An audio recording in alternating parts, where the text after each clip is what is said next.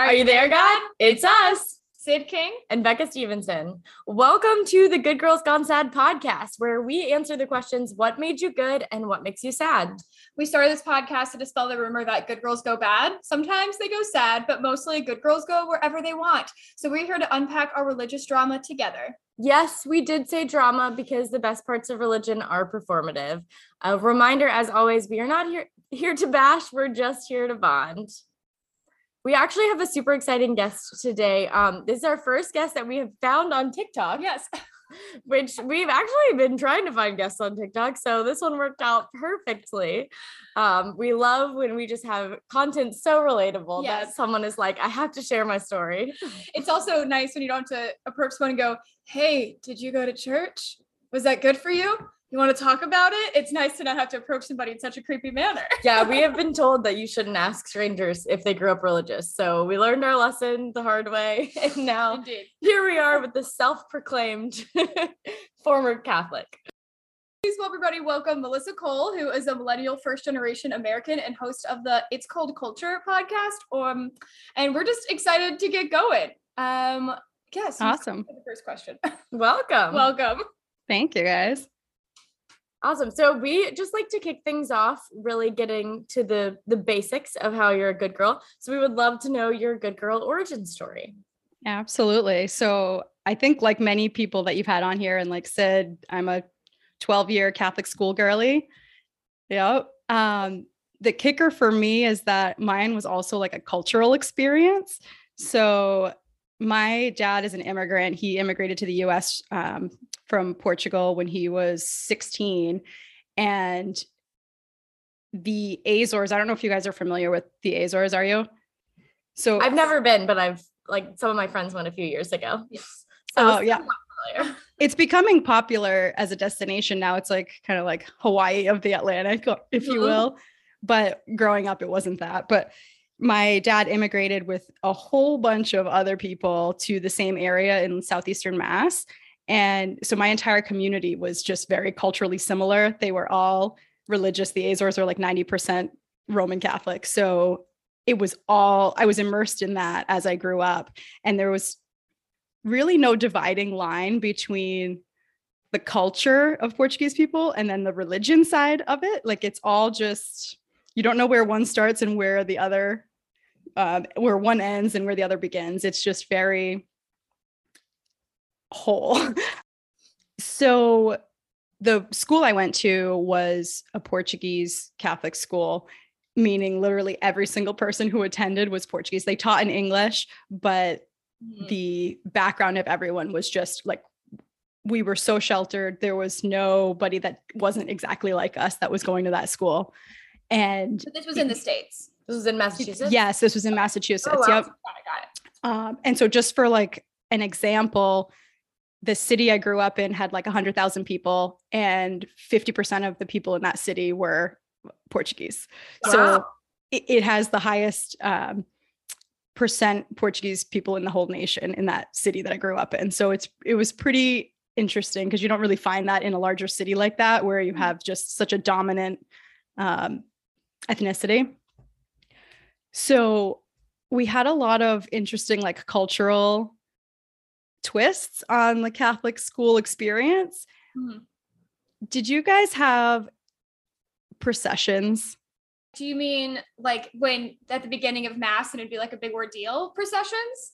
No. So like around town, like a parade, like a religious parade around the town. Do you mean like during Semana Santa? What is Semana Santa? Okay, so I studied abroad in Sevilla, like in southern Spain, and where Catholicism is. It's like but no one went like a Holy Week of so the Holy Week, Semana Santa, and then but they do the processionals, but they like carry these like huge, big dying Jesuses throughout town, and everyone wears robes, and like the robe color you're wearing denotes like which church and parish you're part of. So I've participated in those, if it's that kind of thing. So I would say it's probably similar, but it's not just for Holy Week. It's like all the damn time. All the time.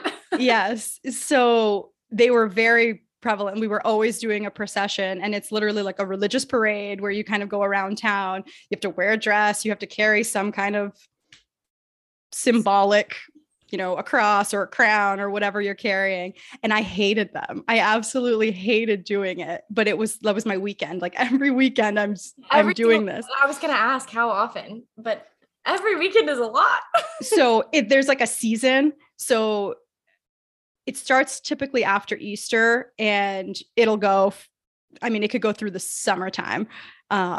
So it's several weekends, months, what have you. But I hated it because I was like growing up, I'm, even in middle school and whatnot, like my friends are out like doing normal kid things or activities. They're like joining sports. They are, doing dance, whatever. And I'm just walking in these religious processions every weekend. Wow. No, I didn't have that. But I probably would have eaten it up, to be honest. Sid would have loved that. She would have been tap dancing down the street, baton twirling. Twirling the cross. Yeah, like a baton, exactly. Yeah. On fire. I'm sure I would have found a way to make it very performative. I did used to dance in the aisles at mass, but like not in like a liturgical dance kind of way, and like because mass is where you have your main character moment, obviously. The spirit moved you. The spirit moved me, exactly. So I used to like dance in the aisles during like hymns and things. And I was a child, and my mom like tried to pull me out of the aisles, and the priest went up to her and was like, "How dare you stop her from dancing for the Lord?" So I feel like that's the exact opposite response that you would have gotten from a priest in my church. Like they would go over the microphone and they'd be like, like quiet that baby. Like they were like rude. I think the thing is I was really good at dancing. I'm not going to toot my own horns. They were like, it's like I was speaking in tongues, but dancing. They're like, look, I think it's kind of the vibe that they got. If you're bad at dancing, you have to leave. But if you're good at dancing, you can stay. You get away with whatever you want when you're very flexible. I'll just say that. But, that's awesome. So that was in Pennsylvania, in my churches, my parishes in Indiana. Yeah, there was no silly dancing. We were not allowed to dance. But once again, I was moved by the spirit. I was very good. So they would like decorate the roads for these processions that would go around town. Like, so floral decorations or like sawdust, like that they dye. And I know nobody that's listening will be able to see this, but that's what they would do to the roads. So that's that's sawdust and like flowers. There's a picture I'm pointing to that's behind me on my podcast wall. But that's so intricate. That's incredible. Yeah, that's kind of cool. So was it the whole church would do this, or just the children? What was the vibe? So the whole church would do it. There's a little bit of a nuance with this whole cult of the Holy Spirit thing that I can get into if you guys are interested. Please do. So this is something that I think was more broad than just, Azorian people, but the Catholic Church tried to squash it, and they were successful at squashing it in a whole bunch of other places, but not on these remote islands. So like even mainland Portugal, I think they were not as, sorry, I just paused. A motorcycle went by. It was really obnoxious. So even mainland Portugal, I think, doesn't have as strong of ties to this tradition than they did on the Azores. It was like, okay, there's these weird people out on this island that is so far out in the middle of the ocean, like they could do whatever they want, whatever, who cares? And then they really took to it, and they just really, it became like their thing. And then of course they immigrated everywhere. So now of course we're doing it in the US and Brazil and California. And I never called it the cult of the Holy Spirit growing up. So I just recently, when I was researching for my podcast and kind of getting into my history, I was like, I looked it up and it just came up with like a Wikipedia article that was like cult of the Holy Spirit. I'm like, oh my God, I was in a cult. I grew up in a cult. Oh. Not a bad cult, but it truly hits all the elements of like what you would need to be considered a cult. It's this brotherhood with these unwritten rules, and there's leaders that you elect, you pick names out of a hat and somebody's the leader for the year. And you just do all of these things. You have sacrificial animals such that there was this one part of the process was you take a couple of cows and you parade the cows around town. So like we lived in a city too. So like this isn't some, farmland out there somewhere. Like we're parading cows like down city streets, going around in Massachusetts. Yeah. And you parade the cow around, and then these cows are like sacrificial cows as part of this whole feast, if you will. And so they then later come back. Anybody who bought tickets to this cow sacrifice would then, you go back around to their home and you deliver pieces of the cow, like meat from that cow with bread and wine and whatever it is. So like then you'd go deliver it afterwards. But I'm like, how sick is that? Like if somebody wasn't from our culture and you just like someone's parading a cow around town and then coming and delivering that same cow meat, like yeah, like you live in an apartment building, you're like, there's the cow people again. Yes. Next door neighbors. It's cow day. Must be cow day. And it's a whole like they're singing with the cow as they like go down the road. So it's not just like a rogue cow on its own. It's just it's a whole thing. So that was about part of that cult as well. And there was other components to it, rosary related. So they would do the rosary every night at somebody's house. You would open your home to the public. And again, names get picked out of a hat 1 week at a time. So let's say your name got picked out, Sid, and you're the rosary house for the week. So everyone in the community would go and show up at your house every night and pray the rosary. It happened to be in Portuguese because that was our church and our language. So they would pray the rosary every night and have like pastries or whatever. And then at the end of the week, they'd go and do their little religious procession around town. And it was just a whole thing every week for like 8 weeks straight after Easter. Wow. Was that something that like you felt honored to be able to do? Or was it something that you're like, oh no, I have to open up my house every night for a week? So the people who were getting picked, they loved it. Like that was an honor for them. And they set up a whole shrine to the Holy Spirit in their home. So you're kind of praying the rosary around this, like an entire room would be dedicated to just like a Holy Spirit symbol in the middle of the room and like flowers, and they adorn the entire room.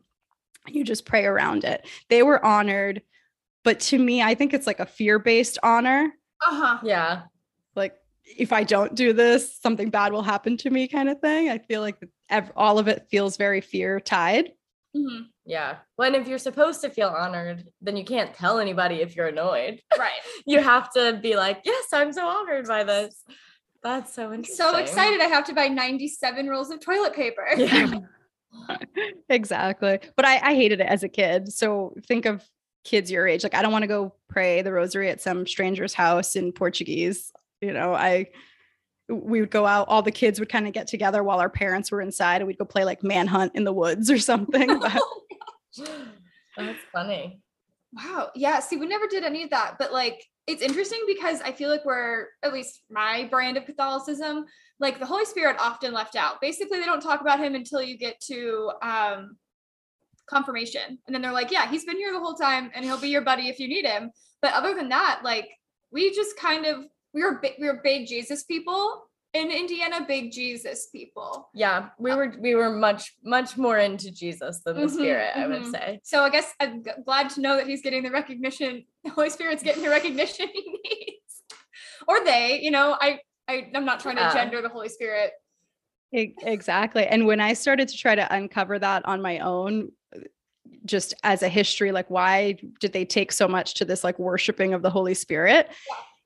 They lived on this island and it was it's volcanic island, prone to natural disasters. Like it would erupt and they'd have like refugee acts where people were leaving. They would decimate entire cities. So they literally, it was so fear-based, and it was so much like, okay, if I don't worship this Holy Spirit, the Holy Spirit is going to come and like just ravage this island and completely wipe us off the map. Like, so it was truly tied to like their livelihood and like their life. Like it felt like for them.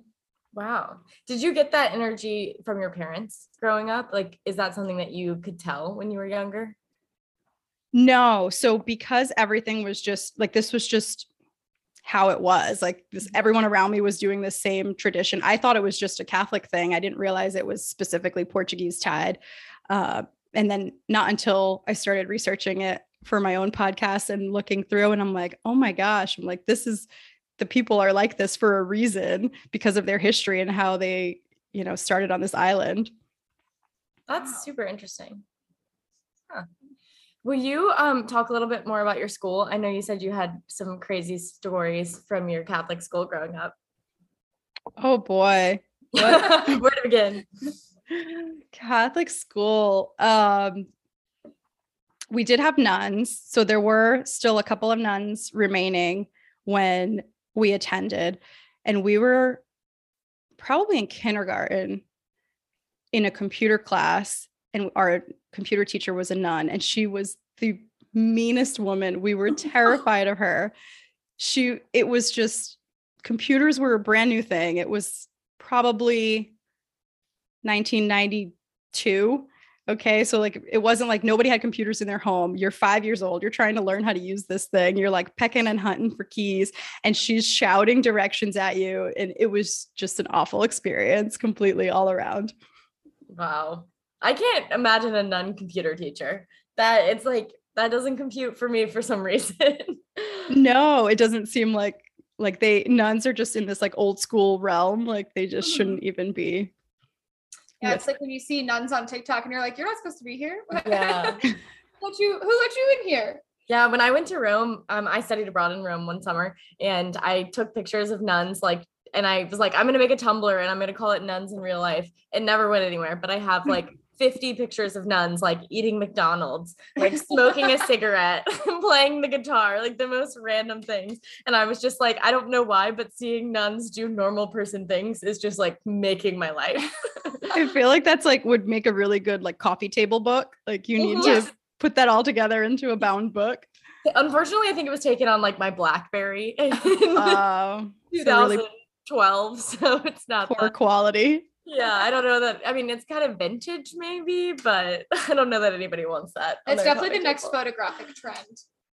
It's like, it was film, and then it was like now this like fake digital camera thing, and next it's going to be taken on a BlackBerry. Yeah, Razor phones are going to be like, they're going to come back just so you can take photos on them.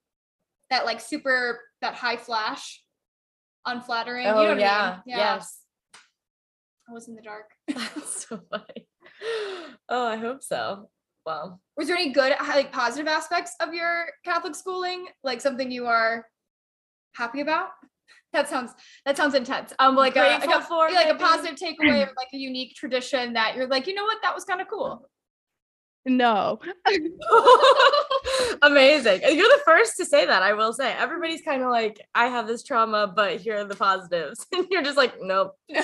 Okay. So one semi-positive, I think, is the friendships that you make out of that experience from, they're just such small classrooms, but that would just be at any type of private school that had that,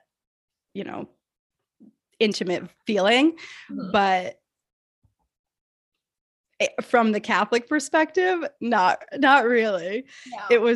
It was very intimidating. And I think it might've just been a product of the times too, because I feel like they wouldn't necessarily get away with a lot of that stuff in schools today that they got away with back then. Just the fear and the discipline was interesting. Like they would shame people, they would embarrass people in front of the classroom. Like it was just a whole different vibe than today. Like parents would be running in the school and being like, you can't do that to my kid. And like back then that was just, kids were getting like taunted by their teachers every day. We had a priest who was like the main disciplinarian. So if you got in trouble and it escalated beyond a teacher or the principal, the next level was like you had to walk across the parking lot to the rectory and go see the priest. And like nobody wanted to get in that level of trouble. That's scary. That's scarier than a principal, because it's just like a normal vice principal who has a direct line to God. Yeah. It's like she should go to hell because she said a bad word in class or something. Exactly. Yeah, one time I accidentally bullied someone, so I got that. Could you please elaborate? On accidentally bullying someone. This kid wouldn't he was a little bit odd, but I was also odd. So I think people thought we were friends, but I found him annoying. And I don't know, one time he was like talking about Star Trek to me, and then I said something that he like thought I knew and I didn't. And so I was pretending to be him at him, and I said something like, "You don't know about trouble with troubles, you dumb butt." And then he told the teacher, he's like, "She called me a dumb butt." Also, it's not like I'm censoring myself. I said dumb butt. And and so he went up to the teacher and was like, "By the way, Sid called me a dumb butt," and then just left the room.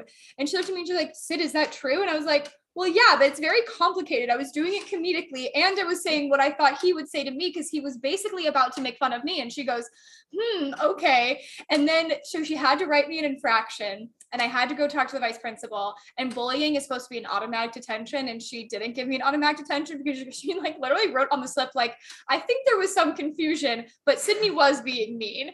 And so I had to like go home and tell my parents about that. And then I only got 2 infractions all of like my K through 8, which was like 40 people per class, like split into 20 groups, like pretty small. I don't know how big your schools were. And my other one was for the 5th grade teacher was in the lunchroom doing lunch duty, and she was telling me to sit down. And I think I like had to go to the bathroom or something. And I was like, "No, I can't sit down," because she's like, "Did you just tell me no?" And I was like, "No, I didn't tell you no, but I would." And she's like, "So you're disobeying, disrespecting, infraction." And I just sat there and cried for 45 minutes. And she's like, "Oh, that was a mistake." It's like, don't give this girls infractions. I'll just cry the rest of the day. Oh, no. So one of the punishments that they gave us, our lunchroom in the school was the former church. So like they then built a separate standalone church at the school, but the lunchroom was a former church. So there was a stage up in the front, which was really the former altar of the church. And all the lunch tables were around, and there was a couple tables up on the altar. And those were kindergarten lunch tables, like really tiny chairs and tables. And our little girls group table got in trouble one day because I think we were talking when they ring this bell and everyone had to go silent so you could say like, "Bless us, O Lord, for these are gifts." Oh yeah. Do your little pre-lunch prayer. And we were talking through it, so we got in trouble. And their punishment was that they made us go and eat our lunch up on the altar in the kindergarten tables. So we had to sit there, and the tables, we were in like 8th grade. So the tables were resting on our legs, and the table legs were no longer touching the floor. It was just like levitating on all of our laps as we ate lunch. That was their shame tactic, was go sit up on the altar in the kindergarten chairs. What a strange punishment.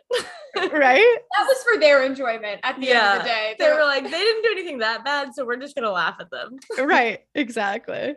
Yikes. Yeah, they didn't do a lot of shame-based. I think maybe they did to other kids, but to me, they were like, "I don't think she can help it. I think she's just weird. She's doing her best." I was also very much a teacher's pet, but were you a teacher's pet? Were you like a good girl rule follower? Yes. So despite having to sit up on the altar in the kindergarten chairs that one time, I was like the straight A student, like lead in the school play, very much following all the rules, never got in trouble, anything like that. I was a little mouthier once I got to high school, but in elementary school, absolutely not. Well, I think like being a rule follower all along, by the time you're in high school, you kind of earned that right. Like, I feel like I was definitely more open with my teachers than some of my classmates were allowed to be, because they were like, "She's a good kid." Like, we know she's nice. Oh yeah, I was a good kid, and I got away with murder because my mom worked at the high school. So everyone like knew me personally and had done Jello shots in my home. So I was very buddy with all of the teachers. But sometimes they would say things, I'm like, "You can't say that. That's against the church." As like a high schooler, because I knew better. That's at the end of the day, I was smarter than them. I knew more. And it's can be really hard when you see adults make mistakes right in front of you. 16-year-olds usually are smarter than adults. So. Yes. Yeah. You pray before lunch? Oh yeah. School? Oh yeah. In high school, I thought so. Definitely in grade school. In high school, I kind of can't remember, but it was like they only gave us like 25 minutes to eat. By the time you got through the lunch line, you had like 15 minutes to eat. So to take away a few of those precious seconds of prayer. I think a lot of us did it on our own though. And I think it was mostly an excuse to hold my boyfriend's hand. Oh. We would like stand in a little circle. If anyone from my high school is listening, please let me know if you remember praying or not, because I don't. I'm really picturing you like the group in Easy A holding hands and chanting where everybody else is just like eating lunch. Easy A was really hard for me to watch. I was like, what lessons am I supposed to take away from this? I love that movie. Is sex good or bad? Someone's got to tell me straight up. I don't know. Did you have like normal access to media, or were you like restricted in any way? Normal access to media. So my media of choice, like my parents were working. So after schools, I'd go to like my grandparents' house who they didn't even speak English. So I was just like full range on the TV. And I had one grandmother was like, that's the devil, because I'd be watching like MTV Spring Break programming and they're all grinding up on each other in this pool. And my grandmother would literally, in Portuguese, she would be yelling at me like, that's the devil, turn that off. And then I had a grandmother on my other side of the family that I would go to, and I would watch Jerry Springer with her. And that was her favorite show, program. So great. Because she didn't know English and all she saw was like all the fighting. And she was just like, this is amazing. Like this, I can understand. I can understand what's going on because they're just pulling each other's hair and whatnot. So that's a good way to learn English, I think. If you want to learn really aggressive, really mad English. Well, they also probably talk very fast. Oh, true. I just went on vacation with some friends from college, and like the only thing we had access to was Roku, but it was only the Roku channels, which is just an entire television show just running constantly. So there was a Maury channel, there was a Tiny House Nation channel, like the HGTV like tiny house building show, all kinds of random things. And so we watched some Jerry Springer, and let me tell you, every single word of that show is just as offensive as it gets. It's like I don't think I've ever watched it. They had like, it was like the first full episode of Jerry Springer I had ever watched. I was pretty much allowed to watch whatever I wanted, but we weren't allowed to watch like Beavis and Butthead. Jerry Springer was a no. My mom hated King of Queens, but I think she just hates Kevin James. That's his name, right? I think so. And anyway, but I also like, I wouldn't watch things where people fought. That I like censored myself that way. I was like, that's very dirty. That's mean. Those people are bad. But I'm so glad that you watched a lot of Jerry Springer. That's incredible. That is really funny. I do think that my mom still has an Eminem CD in like her end table next to her bed that she hid from me because she took it. It was an explicit version, one of the first Eminem CDs. And she was like, you can't listen to this. This is terrible. And she threw it in her bedroom drawer. And I think it still lives there to this day, like 20 years later. You have to let us know if you go back. Yeah. Look for it. Exactly. Give it a fresh listen. Yeah. It's so funny. That's really funny. So do you think that your religious experience, like, were you bought in on it? Were you like, I love Jesus, I am gonna do all the stuff that I'm supposed to do? Or were you kind of just like biding your time to get out and make your own life choices? So I was definitely not bought in. I felt like I was force bought in, like I was going through the motions and doing the things I needed to do, but I never would say that I had this fear relationship with God and Jesus, because it was kind of like, oh shit, he's watching me. I need to make sure I'm doing good things, because I bought into all the fear and the guilt and all of that, but not from the sense of like, I'm going to go out and join the youth group or do any of that stuff because I really am bought in on Jesus, So that was kind of the way it was for me growing up. And then I got a little older and started to unpack it a little bit more. Yes. Well, that's a perfect segue to our next segment. We would love to know what made you sad. Sounds like we got a sneak peek, but what didn't make me sad? Let's just put it that way. There was just so many things about the religion as I started to kind of come into adulthood that felt like they were just in direct conflict with either how I was living my life or how, people I cared about were living their lives. And it just felt like, I'm making all these exceptions. Like, okay, I'm a Catholic, but they don't agree with this about my lifestyle, or they don't agree with that about my lifestyle. And then it got to the point where it was like too many exceptions. Like I was breaking all the rules that you were supposed to be following to be a Catholic. And I'm like, am I a Catholic still? Like, is this a thing? And I guess, for example, I think actually, Becca, I think this might've been how we first connected on TikTok. I had posted something on one of your videos where I was talking about the priest during like the pre-Cana sessions for my wedding. He started going into all this, questions about our relationship and whether we were living together or not. And I told him that my boyfriend and I at the time were living together before marriage. And he was like, well, you should really consider not wearing a white dress to the wedding. And I was like, are you serious? Like, But they would still let you get married in the church. They would still let me, but I should consider more of an off-white or a cream or a beige because I was no longer pure enough for a white dress. That is really interesting to me, because I would think it would be more like Sid was saying, like, or like you need to take a vow of celibacy until you get married, or like whatever it may be. So I definitely have heard of people when they're engaged, like not having sex or anything, to be like saving, like short-term saving yourself for marriage. They had sex before. Yeah. Interesting. But I don't think they would consider themselves to be born again virgins. So it was more of just like a thing that they felt like they should do to make marriage like more special, I guess. Definitely where I'm from, if you lived together, it was like, do you have a really good reason? Do you have a really good reason?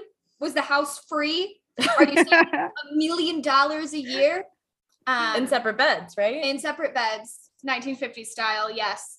That was like a big deal. And I remember being in theology class, and we had found out another teacher did live with her boyfriend before they got married. And my theology teacher was trying to be like, well, in certain circumstances that you have to get cleared by the church, the bishop has to like depose you or whatever. So that was like a big, basically, yeah, it's kind of same with Becca. They were like, sex is so bad. It's so bad. And if you're having it, you are a bad person. How many more times can we tell you? Until you get married, and then it's amazing automatically. Yeah, then you should be having it all the time and procreating. All the time. Legally all the time, especially when you're ovulating. More sex, the better. And what ovulation is, but not how it works. No. Okay, I actually have this question, because I feel like the having lots of kids thing is less of a thing in the Protestant church. So is it like to create more Catholics? Is that the vibe? Or is it just like, what's the kind of meaning behind encouraging you to have sex all the time? Yeah. It's to have more members of the church, definitely. And it's also a kind of thing where like you should be having unprotected sex. And if God gives you a child, then God gives you a child, and like believes that you can take on this, like, I was gonna say burden, and that's not. As a mother, yes, it's a burden. Does this tell you anything about our life stage? Yeah, basically it's for that. But I think that feels now as an adult like a money-making scheme. Like I'm like, that's a pyramid scheme. Oh, there's more. More. More people for the collection. Yeah. Oh my gosh. We need more singers. We need cool kids who are good at drums. And where are we going to get these cool kids who are good at drums? You gotta have a whole handbell team. And if you don't have at least 12 kids, you can't have a handbell team. If you're not carting a tiny orchestra in a 12-passenger van, you're actually not allowed at this church. Sorry. You're not helping Catholicism. Yeah. So at least that's to my understanding. You're bestowed the gift of a child. And it's like it can get really serious. Like there are members of my community who like kept having children even after like sets of miscarriages, and like doctors are like, it is not safe for you to continue, like please consider birth control in some way, and then they would continue and like harm their bodies more. That's bad. Anyway, so do you want to hear about the birth control video that they made me watch during my pre-Cana? Yes, we do. NFP. What is it? NFP, natural family planning. Oh, maybe. Okay, yeah, maybe. And then we'll touch base after. So as part, there was like a whole checklist of things you had to do before marriage. And one of them was that you had to go and watch this video on birth control after marriage because they don't believe in condoms and other forms of normal contraception that people would use. So they sent me to this church basement, and I was in a new city. So this wasn't like my home church. It was some new church that I was getting married in. And they sent me to this church basement with this woman, and she rolled over one of those like classic old school TVs that they brought into the classrooms in the 90s, pops in a VHS tape. And I am watching this Catholic birth control video where they literally, it's based on your vaginal discharge. Mm-hmm. So you're like just basically charting your cycle by feeling your discharge between your fingers and kind of spreading your fingers apart with the discharge in them. And depending on what the discharge did, that was like where you were in your cycle. And that's how you could naturally prevent a pregnancy. If you were so choosing to do that, you would avoid certain periods of time when your discharge was a little stringier than normal. And this was VHS video of this discharge. What was the substance they were using? I do not know. What do you think about that? I was just like, oh, it's obviously real. Hope not. I don't know. What, you think they could hire a special effects team for this video? Egg whites. Definitely egg whites, Yeah, right? I was gonna say like you But make then that's- slime in school. But then that's so misleading, because if you're watching that and you're like trying to use that technique and it like doesn't appear like actual discharge, then you're not going to really know what it's like. I'm team, it was probably real. But we were taught that in high school. And we had our male theology teacher describe the temperature of his wife's vagina every day. Yes. No. Yes. No. And we watched, so our natural family planning video, we didn't actually it wasn't as graphic as yours, but we did have one that like described natural family planning and its importance. And it would be this couple, and they're like, someone interviews them talking head style, and they're like, well, what do you do like when you are like interested in each other, but it's the time of the month you can't be having sex? Actually, I don't think they said sex one time in this whole video, because it's a bad word. And they look at each other and they go, we play board games. And we, like my friends and I, would say board games to each other all the time as a joke. Oh my gosh. I took purity very seriously, but even that was like still another level for me. I was like, no, no, not board games. And the way they said it, we're like, they fuck a lot. Like they fuck so much that like they physically have to play boggle to keep their hands off of each other. That was the vibe they were giving off. I was just gonna say, what games do you think they were playing? Like, was it like some phallic game? Sure. Like, it was sorry, because that's what they were. Nice. Nicely Crushed done. it. Sid's a comedian, everybody. Roasted this poor couple who probably has 25 children. But the thing about natural family planning is it's really not meant to prevent pregnancies. It's actually like meant to help you have children and know like your time you're ovulating. So it's not very effective. But it's the same right. apps, right? The apps were the ones that you're not supposed to have anymore because they steal your data.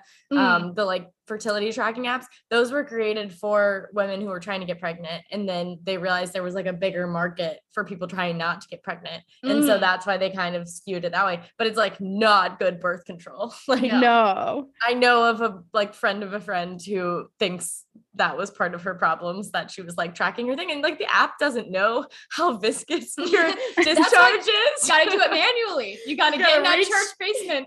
You gotta reach down there. Oh, I just couldn't believe it though, because it wasn't even like an every morning thing. It seemed like in the VHS, like they were just out and about, like you're at Applebee's and you're just.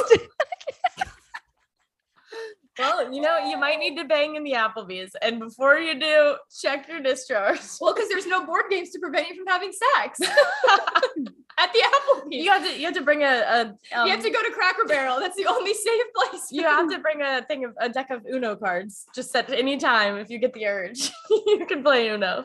Lord Almighty. Oh my goodness. Wow. Okay. I'm about to do some pre-marriage counseling, and I don't think it's going to be like that, but we'll see.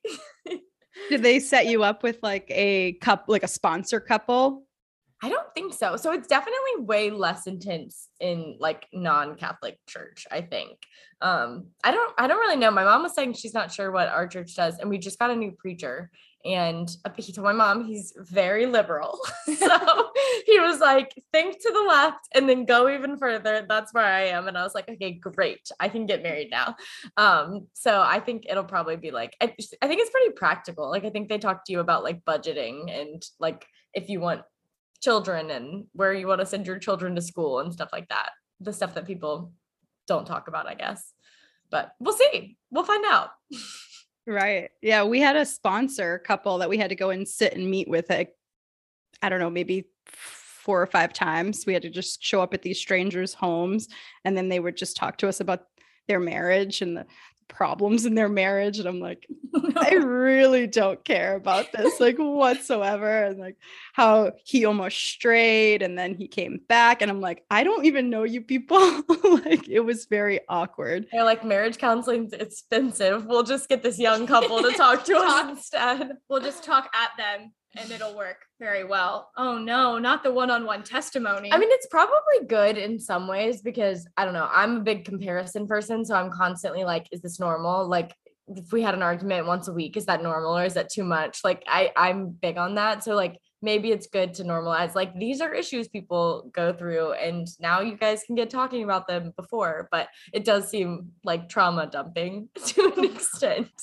Yeah. So I mean, I can definitely get on board with that. That seems like a smart approach to it. Just here's a couple that's been married for a long time. It's not all roses, but then they were just a little too preachy about some stuff. And like, they started going into like, you know, IVF and like, so if you can't conceive naturally, what are you thinking of doing? And, you know, the church is against this, this, and that. And so it was just a very awkward conversation. And at that point in time, we didn't know if we were going to be able to conceive or not, but we were open to all options. And I did end up having my daughter through IVF years later, but it just seemed like, I was like, oh, here's just another part of my lifestyle that the church doesn't agree with, you know? Does the church not agree with IVF? No. No. Because I guess if God wants you to be pregnant. I don't know if it's just because it's not natural. Like it's removed from the body. And we were taught it's because, and you've gone through IVF. So obviously my sophomore year of high school education on how IVF works is probably wrong. But we were told it was because you are creating multiple embryos and they're not all with the intention of life. So like you're like over preparing. So there are some babies that cannot be born. So like that is because technically they've already been conceived if it's an embryo.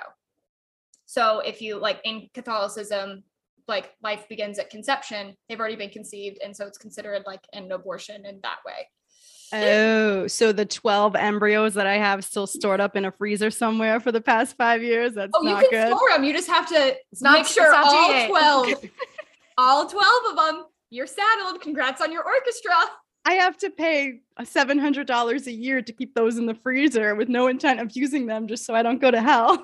Yes, basically. Yeah. Or you can give them out. I think you could hand them out to people who want them. I think that would work. I'm not sure the ethics on that in the church or personally, but that is, from my understanding, why the Catholic Church doesn't agree with IVF, which no, that makes sense. Yeah. Also another big sticking point for a lot of people, because there were like people in my school who that's how they were conceived. And they're like, yeah, I mean, your parents are probably fine, but it is bad.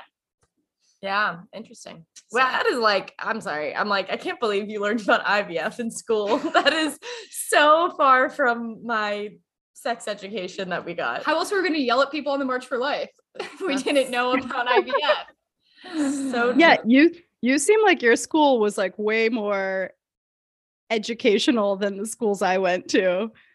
Educational about the wrong things. Like, yes. I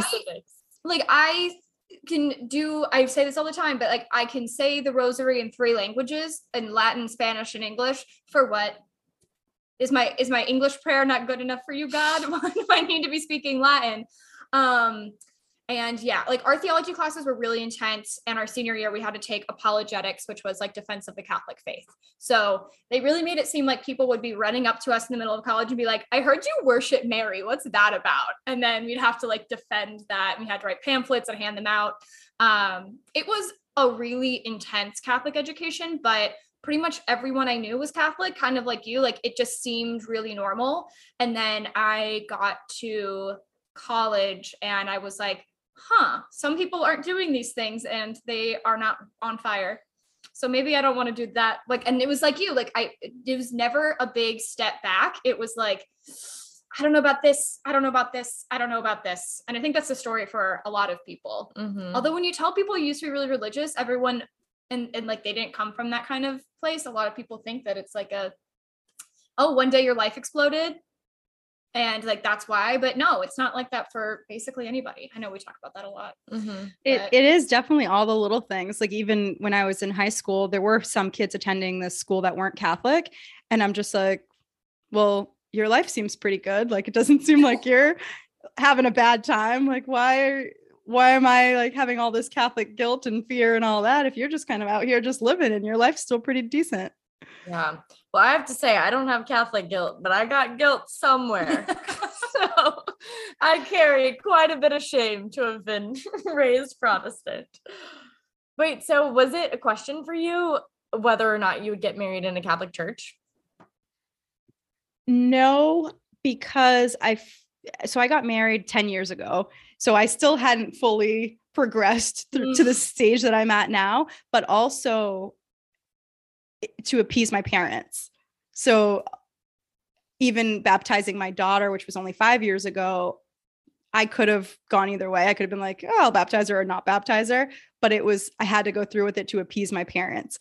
And I don't know if I'll have another kid at some point or not. But if I ever did have another kid, I'm at the point where I'm like, I'm not baptizing them. Like I've gone a little too far off the spectrum. But I think that my generation now is the generation that'll kind of break it, because my daughter, if she chooses to accept any religion, that's fine. If she chooses to not, that's fine. And she's not going to have to do anything to appease me. It's going to have to be whatever she can believe in, whatever she wants to or chooses to believe in, but it's not going to be because she feels like she needs to do it for her parents, you know? Mm-hmm. Yeah, which is great. That's really interesting. That's wonderful. Yeah, I think I'm getting married in my church, as I said, and I like always kind of wanted to get married in my church.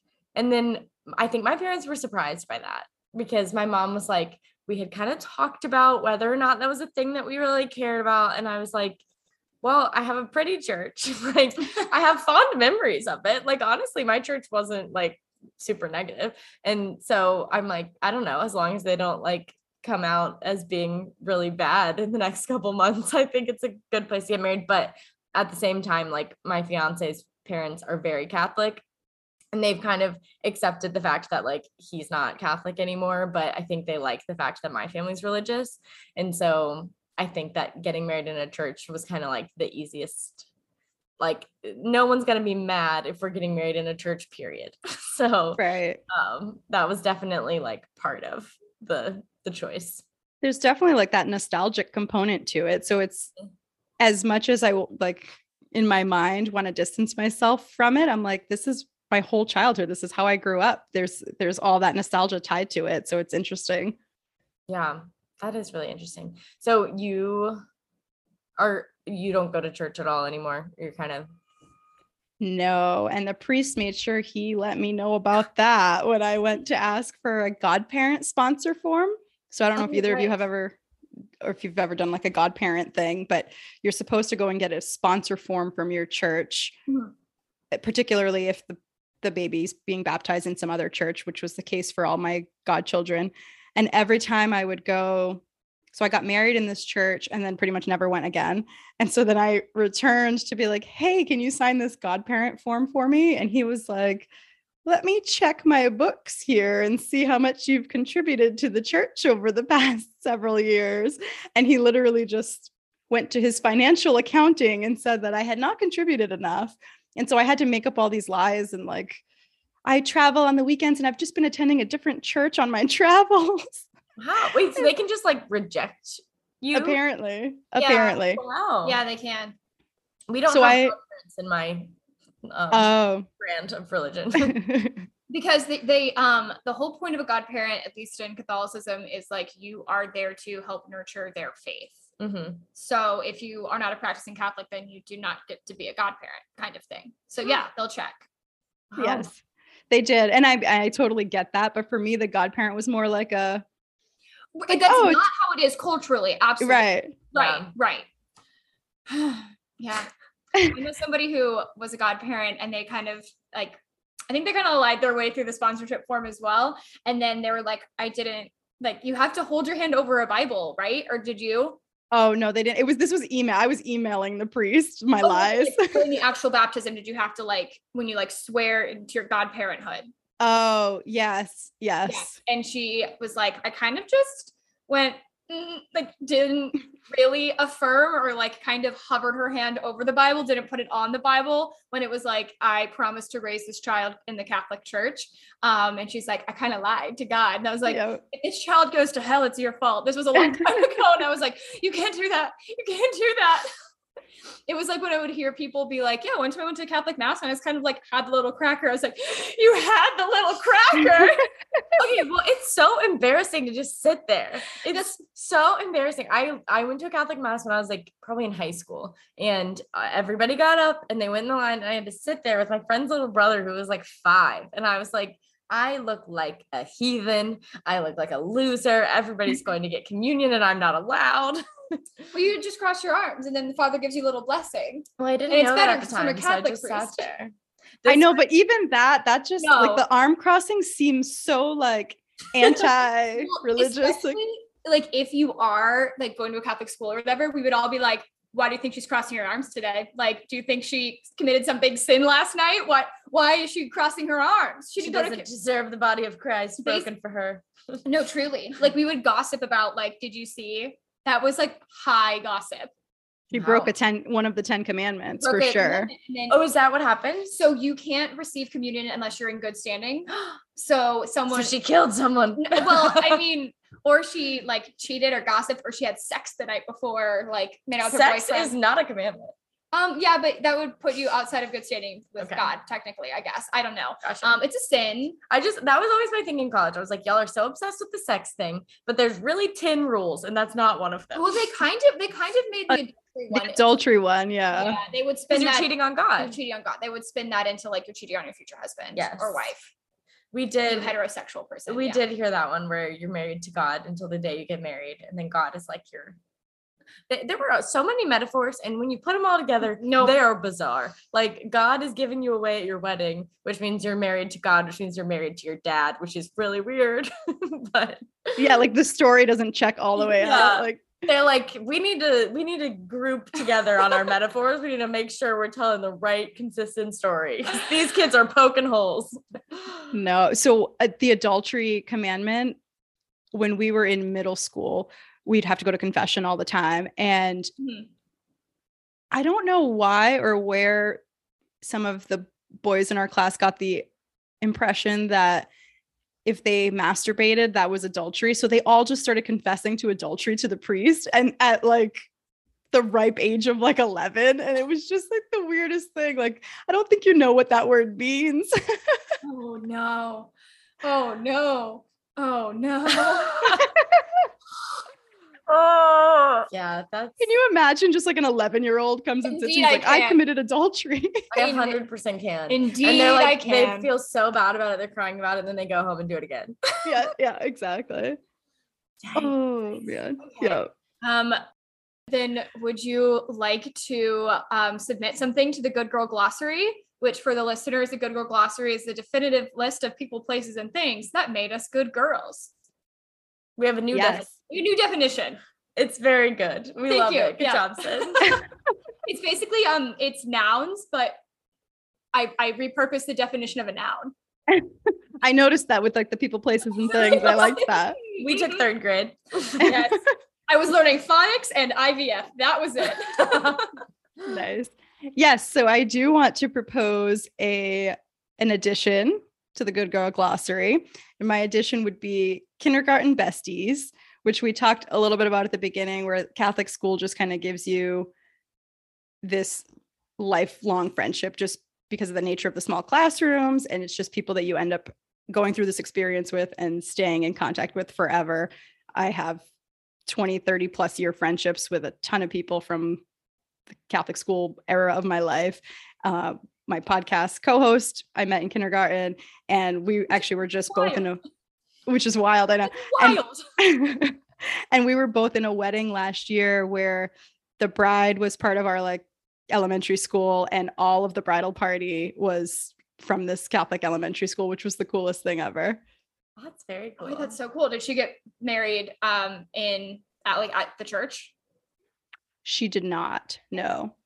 So it was also, so I don't even know the answer to this, but it was a lesbian wedding. And I don't know if, does the church not do that? Oh, no. Probably not.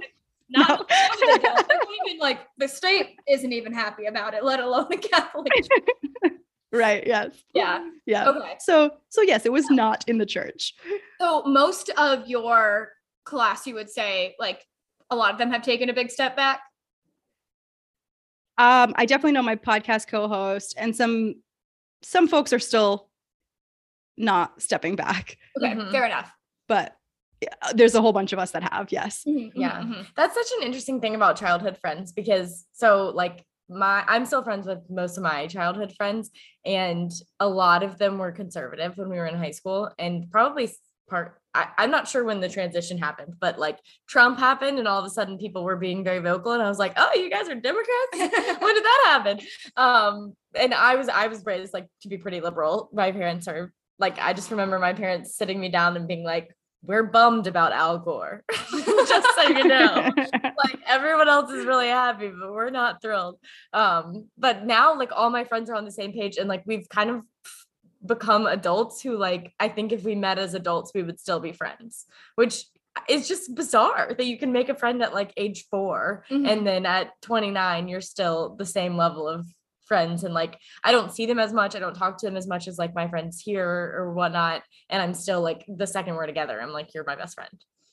Yeah, it's great. Like I moved out of state too. So it's not like I've been in the area since college. I've been gone for 12 years already, but we still talk every day. It's kind of crazy. Wow. I love the kindergarten besties. I do think that there's something like, I don't know. I think to be a good girl, you have to be a girl who gets along with girls. Like, I don't think if you're like, you know, girls don't like me type girl, like, I don't think you would identify with this podcast. Or you were just a specific type. Or you just had one really good friend because no girls didn't like you. They liked to bully you. And I'm here to represent the girls who got asked out as a prank. That is that's just in movies. That's not real. No, I did. I got asked out as a prank. That's sad. And I'll tell but then you took your glasses off and all was right in the world, right? Actually, my hair is 100% Anne Hathaway pre-makeover. That's my whole vibe. They straightened her hair. She got a blowout. Which I'm bitter about. And I saw somebody talk about this on TikTok, and I agree. Curly hair is cool. And they like the early 2000s were like, it's actually evil. Taylor Swift had to straighten her hair and Hathaway had to get a blowout. Like, and now everyone's like, I wish my hair was curly. And it's like, Well, people with curly hair, and I will stand by this, once they figure out how to wear it, which is a challenge. Yes. Once you figure out how to wear it, your curly hair looks better on you than straight hair does. And there's always the curly hair girls who straighten their hair every single day, and they're beautiful too. I'm not going to take that away from them. But it's like, then you see their hair curly and you're like, yeah, you're made to have curly hair. Like your face shape is for curly hair. Like everything about you is a curly haired person. And you're just suppressing your truth. That's God's divine design. I mean, that's probably against the church then to straighten your curly hair, right? Unnatural. God gave you curly hair. I don't know, but he also gave you a straightener. Yeah, he also gave you a straightener. I don't know. My church was a little bit like, you want to conform? Sounds good. Nice. Crushed it. Well, I absolutely second the kindergarten besties, best STs into the Good Girl Glossary. And I third it. All right. And then we'll do a little are you ready to play a little game? We prepared a little game for you. I'm a little scared, but yeah. Oh, do not be scared. They're always fun. It's the least important trivia of your life, basically. And we always like tailor it to the person. So it's never going to be like, we're not going to force you to say something that you've never heard of. I will say before we get started, what were the Saints vibes? Were you guys like really into Saints? Not very into Saints? We were into saints. I couldn't like I'm not like a saint expert by any stretch, but That's you know, we had our like saints that you pray to when you lost something in the house, you know, Saint Anthony and all that, right? You bury an upside down Saint Anthony in the yard or something. Yes, you know about that? No. You bury that's the whole thing. Oh, it's like burying a bourbon. What is that people do? Burying bourbon? I've never Do you heard not know of about that. this? No. Do you know about it? No. Okay, it's a thing that people in the South do before their weddings, but like I'm not gonna do it because I don't know what it means, obviously. But it's something like you bury bourbon and then you dig it out a month before your wedding, and it like ensures like a clear skies on your wedding day or something. Oh, the Saint Anthony thing. What was the name of the saint? I think that is also like a Northeast thing, from what I understand. Oh. In general. So do you guys not do like Mary in the bathtub either? No. In like the front yard? People have just like a Mary statue in the front yard with a bathtub behind it. Oh, that I have seen. We no, did not participate. like a bird bath or like a literal bathtub? Like a literal bathtub. Like a big white ceramic thing. like a clawfoot tub that was like cut in half and stuck out there. Why? Do you really want to know? I actually really do. So I think it was post World War II. The people were trying to get rid of clawfoot tubs because those were out, and people were going to the more like one piece tub shower situation that you know in homes now, and they were really difficult to get rid of. So instead, like to dispose of, so they would literally just, let's just put this tub around this Mary. This was like a Catholic thing, and I think it actually had Portuguese origins as well. But in the area that I'm from, that's all you see is just Mary in a bathtub. Wow. Funny. That I've only kind of seen it. That definitely wasn't a thing where I'm from. There would be like ornate Mary statues, just like Mary weeping in your backyard was very casual.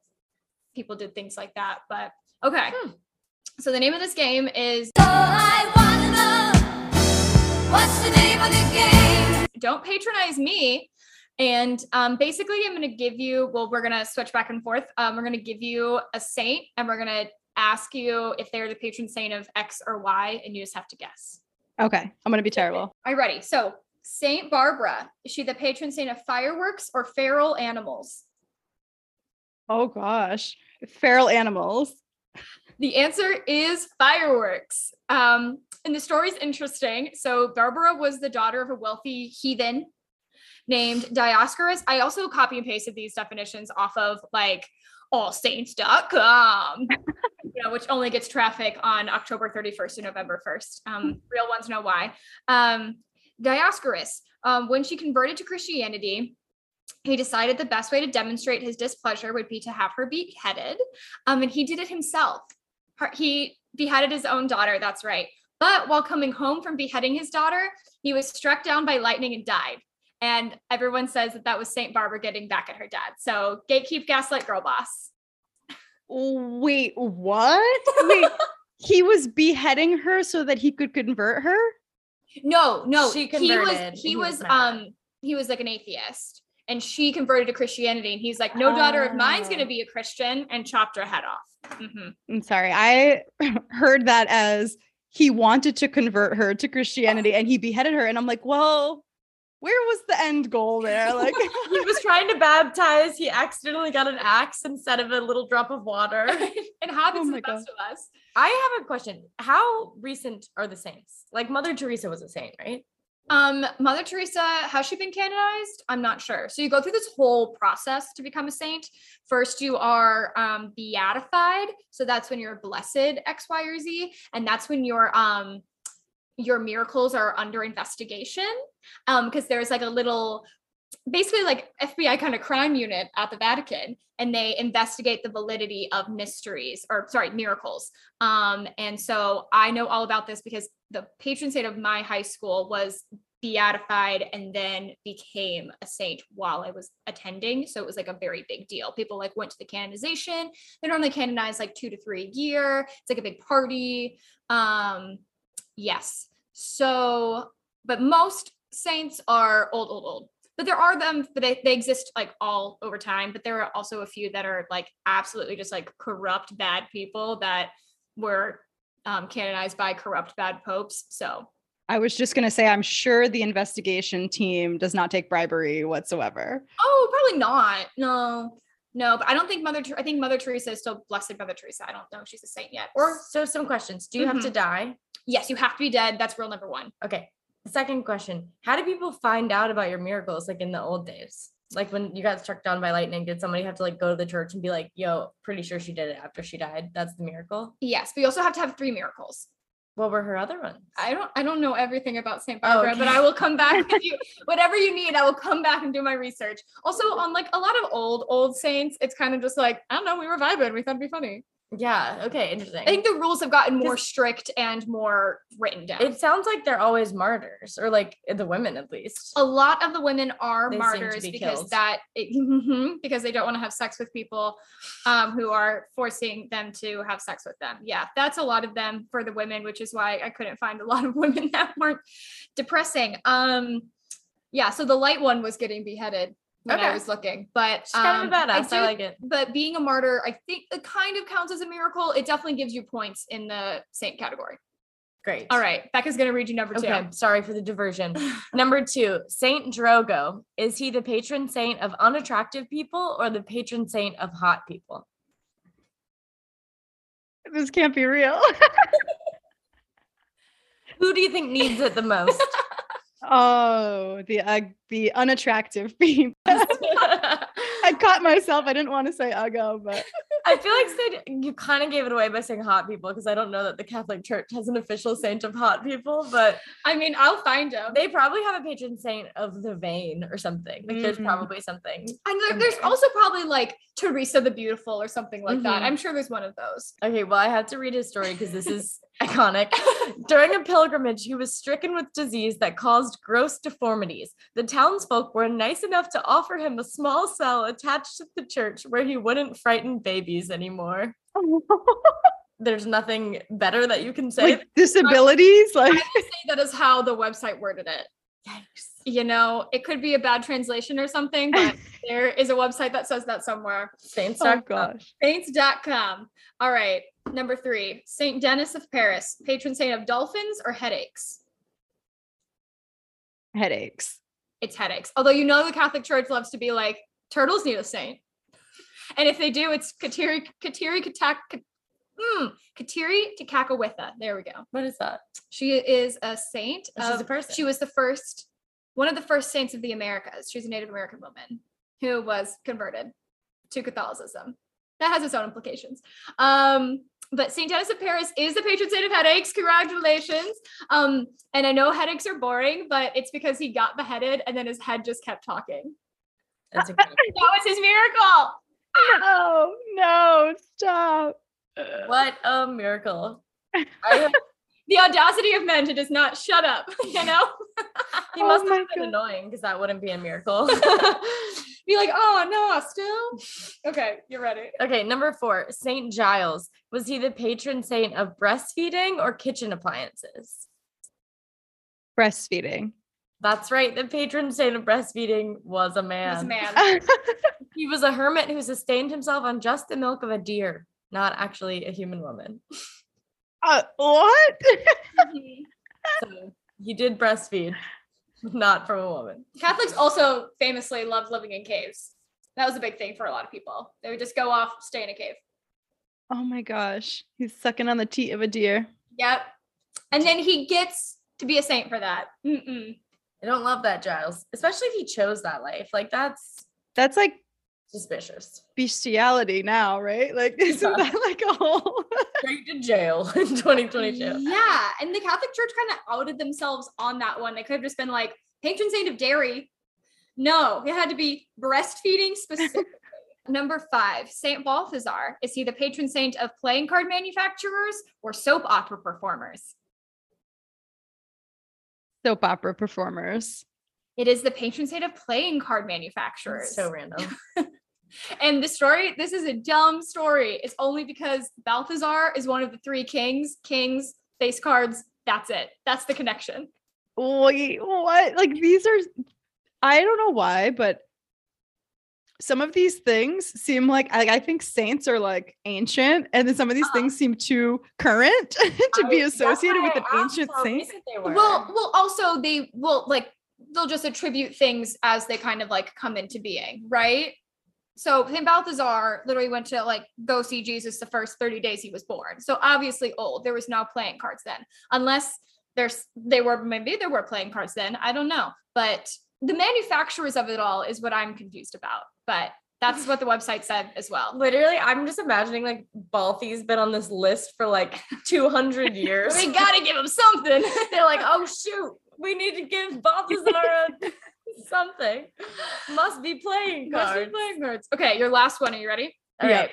Saint Adelaide of Italy. Is she the patron saint of princesses or step-parents? Step-parents. This one is actually a trick question. It's both. So you half got it right. She was born a princess of France, had to get married as a teen in Italy, and then had a really evil stepson. So plot twist, she's the patron saint of step-parents because sometimes you have bad stepchildren, but she was not an evil stepmother. So that's the plot twist there. Crazy. I've never seen that angle. Dynamic. I know. A little switcheroo. Where's the feature film? Let's write it. Animated movie coming up. Actually, I feel like there's like horror movies about that, right? Yeah, that's true. Yeah, that's true. Disney doesn't really do evil children. Just evil women. Just evil women. All right. Well, congrats. You did great. You won. You won. We're all winners here. We're all winners here. You beat the house. And you made it to the end of the podcast. So that's the treat in and of itself. You don't have to keep unpacking religious trauma. Awesome. Yeah, well, thank you so much. That was very fun. Actually, I love this game every time. We've played it in our live show a couple times. A reminder to the listeners that we do have a live show. Live shows. And it's always a fun one because it's like, why do you have a saint for that thing? Why did they decide it? They like one day they were like, God, those playing card manufacturers, they could really use somebody. Times have been tough. Like during COVID, it's like they were making so many playing cards, people to play at home, that they needed a saint to pray to. That's probably fair. Yeah. You know, fair enough. Yeah. Was there anything as we wind down that we call it passing the offertory plate? Is there anything you would like to plug? Sure. You can follow me on my TikTok account, and I have links to everywhere else, including my culture podcast in my bio there. So my handle is at Mel Ann Coley. It's MELANN, as in my confirmation saint. Yes. COLEY. Nice. And tell us the name of your podcast so our listeners can check it out. So the name of it is It's Called Culture. So it's called Culture. Love it. Love that. Right, Becca? Yes, you can follow me on Instagram at @TheBeccaStevenson or TikTok and Twitter at @TheReal_Becca. And you can follow me, Sid, at Sid_the_King on Instagram and TikTok. You can follow me on Twitter at SidJKing. I mostly just retweet my sister. And if you want to follow me on Letterboxd, I'd love to talk about the fact I saw Paws of Fury with somebody. If anybody else out there made it through that film in theaters. And you can follow us, The Good Girls, on TikTok and Instagram at Good Girls Gone Sad. You can email us your submissions to the Good Girl Glossary, anything you want to unpack at goodgirlsgonesad@gmail.com. And please subscribe to this podcast. Some of you are doing that, and we are very thankful for it. It's nice. And if you want to leave a little review, we will mail you a sticker. I am not kidding. We have Good Girls Gone Sad stickers, and if you send a little screenshot, DM it to us, we will mail you a sticker. And other than that, anything else? No, I thought I had a sticker nearby to show, but then I realized that this is actually audio. But this is what our cute little logo looks like. Melissa, isn't that fun? Yes, I'm about to go leave a review so I can get my sticker. Please. We could also just send you a sticker. We'll also send you a sticker, but yeah, I think that's it for today. Yes. Awesome. Oh, and as always, and by that I mean this is the first time we're ever going to say it. Remember, Jesus wouldn't call people whores on the internet. His whole thing was being nice. Keep that in mind. Keep that in mind. Yes. And the thing I thought you were going to say, but didn't, is that we'd like to thank DJ Skip to My Luke. Yes. For our amazing theme song. You can follow him on Instagram at DJ Skip to My Luke _. Or is it just Skip to My Luke? It's just Skip to My Luke _. Just Skip to My Luke _. I say it 8 times a day and I still can't remember it. Thank you so much, Melissa. We have loved talking to you. and we will see you on TikTok. It's on TikTok.